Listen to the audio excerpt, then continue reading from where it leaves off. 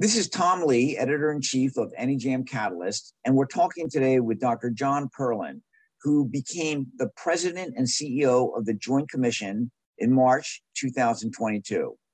John has been a force for improvement in healthcare throughout his career, and he is not afraid to take on that work on a large scale. We first met when he was Undersecretary for Health in the U.S. Department of Veteran Affairs in the 1990s and was working with Ken Kaiser to make the VA a national leader on several dimensions of quality.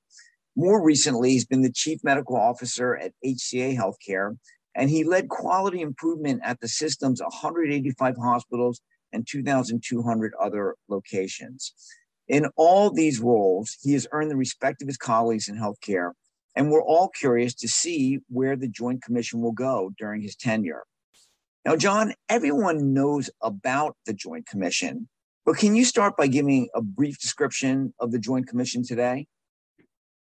Well, Tom, it's a delight to be here with you. Thanks so much for having me. The Joint Commission of today is really about three things: inspiration, improvement, and accountability. And let's take them in that order. You know, the Joint Commission, I don't know that everyone realizes why the Joint Commission is called the Joint Commission, but it really does tie to inspiration that came from within healthcare and medical practice itself. The Joint Commission, actually, its predecessor organization, really followed on the wake of Ernest Codman's work in quality and Flexner's reports on science-driven medicine, and was started by the American College of Surgeons to assure that hospitals had the capacity to really offer the best medical care. The American College of Surgeons continued with this overview of hospitals through World War II, but as you probably imagine, during World War II, physicians were drafted. And following World War II was the ascension of both professional management, but also the need for the American College of Surgeons to share that responsibility with others. So jointly with the American Medical Association, the American College of Physicians, the American Dental Association, and the American Hospital Association, the American College of Surgeons chartered this new entity, the Joint Commission. And its goal was really to inspire and improve. Today's Joint Commission, in terms of improvement, is really about three organizations. There's the Joint Commission that we all know in terms of the surveys of hospitals and other sites of care, but there's also Joint Commission Resources, which offers learning tools and consultation, increasingly not focused on accreditation, but focused on really all forms of improvement. And one of the things that's most interesting is that Joint Commission operates internationally in 76 countries, doing accreditation and supporting improvement there. And finally, the third element, in addition to inspiration and improvement, is about accountability. And, the Joint Commission standards come from a variety of places. Some, which are really oriented toward improvement and inspiration, come from us, and more on how we're pruning those. But there are standards that come from the Centers for Medicare and Medicaid Services, CMS, and OSHA. And to be able to participate in federal programs like Medicare, one has to be in compliance with those. And there are organizations that can assess compliance. And if an organization passes that assessment, they're deemed to be in compliance. And that's the accountability arm, which is really surveying for those regulatory requirements to participate in federal programs. But at a very practical level, Tom, I've been taking a hands-on approach since I started March 1st. I've actually participated on 2 surveys, start to finish. And the surveyors today are not the surveyors of yesteryear. They're typically active professionals in the peak of their career.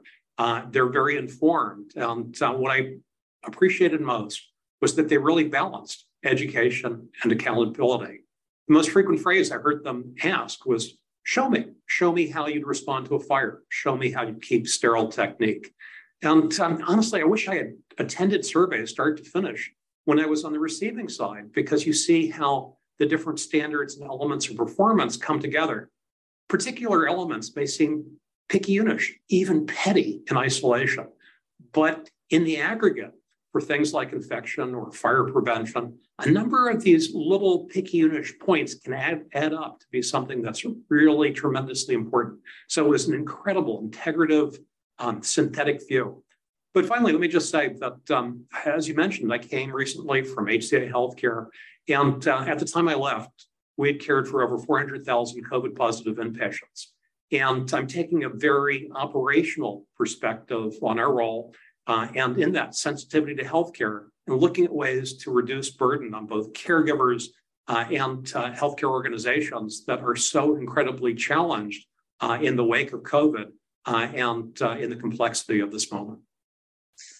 Well, despite these lofty goals, I think we both know that people who are being evaluated tend to feel that the Joint Commission is administering a life and death pass-fail test, even though we know that the Joint Commission has been pushing organizations toward goals of zero harm and being a learning organization, as you described. Now, in this next phase, you're talking about going further. You've identified 3 big new strategic priorities. Let's explore them and what they mean for healthcare and the organizations the Joint Commission works with. Absolutely. We'll come back to clearing the deck with focus on some of these things. But the point is that they're directional, not prescriptive. And the focus is on 3 things that are absolutely at the pinnacle of relevance to improved healthcare. They are health equity, environmental sustainability, and workforce, both in terms of new models of care and the sustainability of the workforce itself. Been accelerating the focus on each of these priority areas. I'm pleased to report that we're already making progress in some of these areas. Well, let's go in order and discuss what you're focusing on and what you think the Joint Commission can do to nudge healthcare in the right direction. Let's start with health equity. I think we've all learned a lot in the last few years, but what does the Joint Commission think organizations should be doing to pursue this goal? Yeah, the last few years, particularly during COVID and with all the disruption, really demonstrated what was always unacceptable became intolerable. And as an organization, we're operating under the belief that equity must be the foundation for all that we do in healthcare. Now, without equity, even the opportunity for safe care cannot and will not exist. We believe that reducing healthcare disparities is not only a quality and safety imperative, but also our moral and ethical duty. In the words of Martin Luther King, of all of the forms of inequality, injustice in healthcare is the most shocking and inhuman. And so it's really with those words in mind and an appreciation of the disparities that gained greater attention in the COVID era that we have launched new healthcare equity accreditation requirements. And as I mentioned, they're really directional, not prescriptive. And this is really intended to help organizations merge their own performance improvement initiatives with a push to accelerate improvement in a particular area. So there's actually only one standard with 6 elements of performance.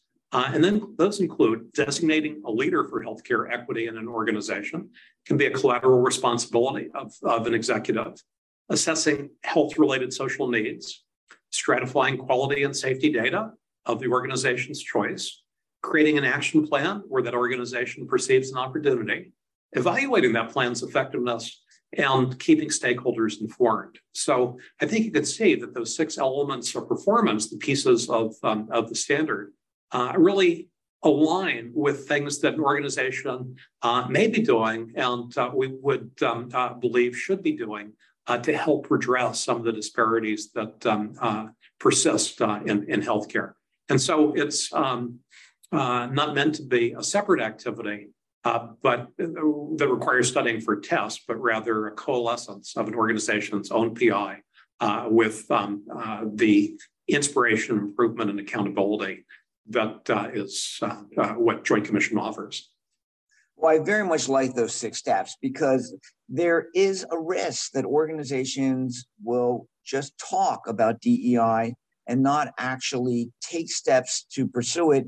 And those 6 steps really seem absolutely necessary, not sufficient, in order to make sure that real progress is occurring. So I like them very much. Now, the second one is tougher, environmental sustainability. This really is something new for the Joint Commission and for agencies like it to be pushing in healthcare, isn't it? Yes, it is. But Sustainability, decarbonization in particular, are critical to the health agenda, especially because climate change is having a direct and inequitable effect on the health and well-being of people globally. So here are 3 background facts. If healthcare worldwide were a country, it would be the 4th or 5th worst polluter among nations. And having said that, the United States is individually responsible for more than 1/4 of worldwide healthcare admissions. Second, climate change is a health issue. It exacerbates diseases of the heart, respiratory diseases, it adds to waterborne illnesses, and it even results in depriving others of clean water. And climate change is a health equity issue, as those with the fewest resources are least able to compensate for its effects. And so we're in the process of convening a technical advisory panel to accomplish 2 things. First, we want to initiate again a directional standard that encourages health systems to address reducing their own carbon footprint. And second, that technical advisory panel will help us review our own standards. To be sure, explicitly, our standards do not require excess consumption.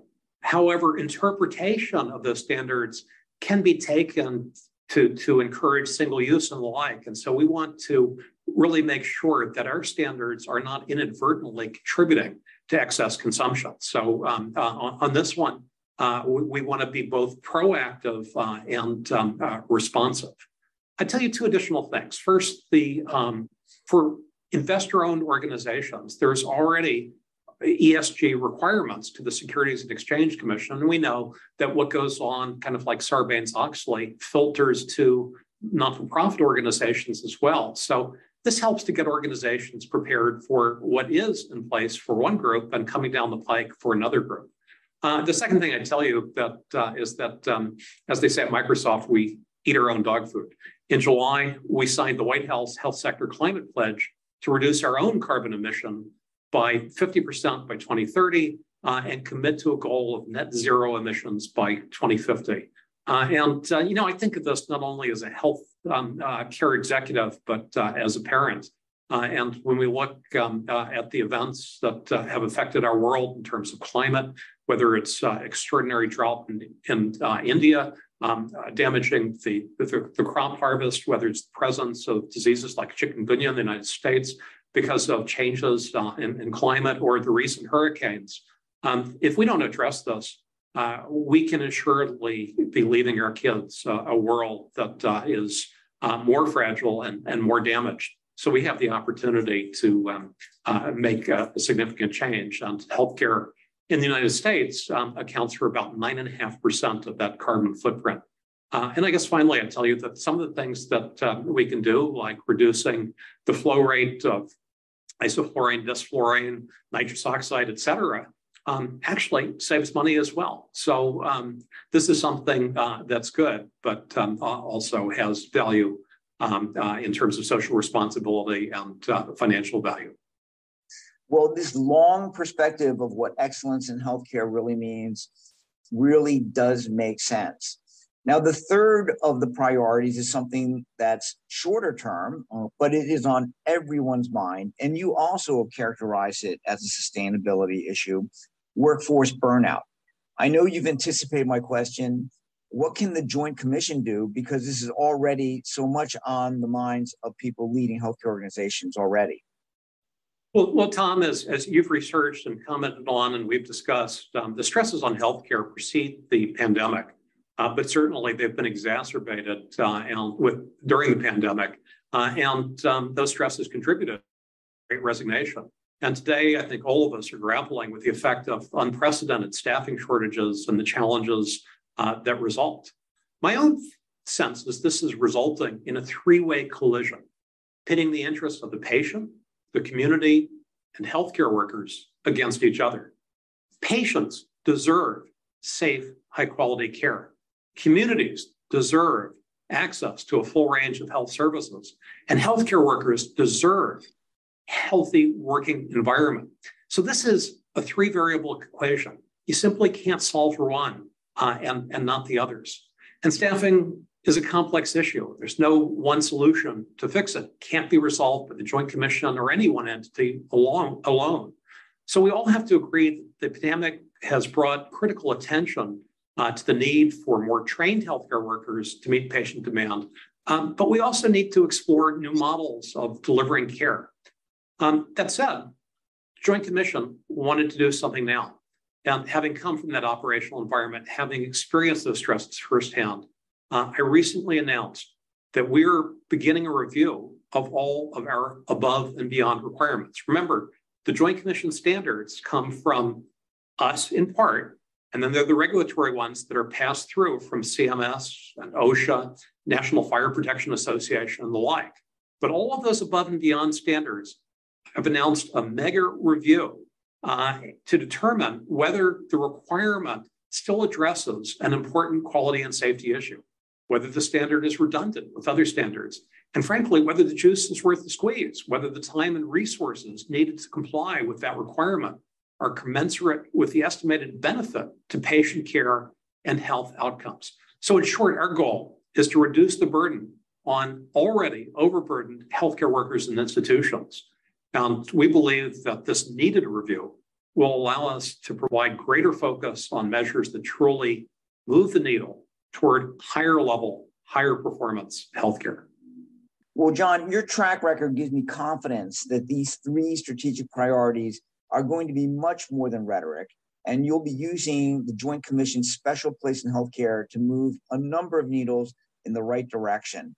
And I hope we can check in from time to time to hear how it's going, learn from best practices, and see what new nuances to these missions you're going to be developing. Well, thank you, Tom. I'd really like to keep the dialogue going, and thank you and the community of healthcare leaders, because this is going to be a joint effort to really change healthcare in the way that patients and communities and health workers themselves deserve. Our focus of the Joint Commission today and every day is really articulated in our vision that all people always experience the safest, highest quality, best value healthcare across all settings. And I know you and I have discussed this, great appreciation for those in healthcare for their commitment to that vision, to really going above and beyond these past few years. And we look forward to working with those at the front lines and those in other sectors to really improve care for all. So thanks for the opportunity to be here with you today.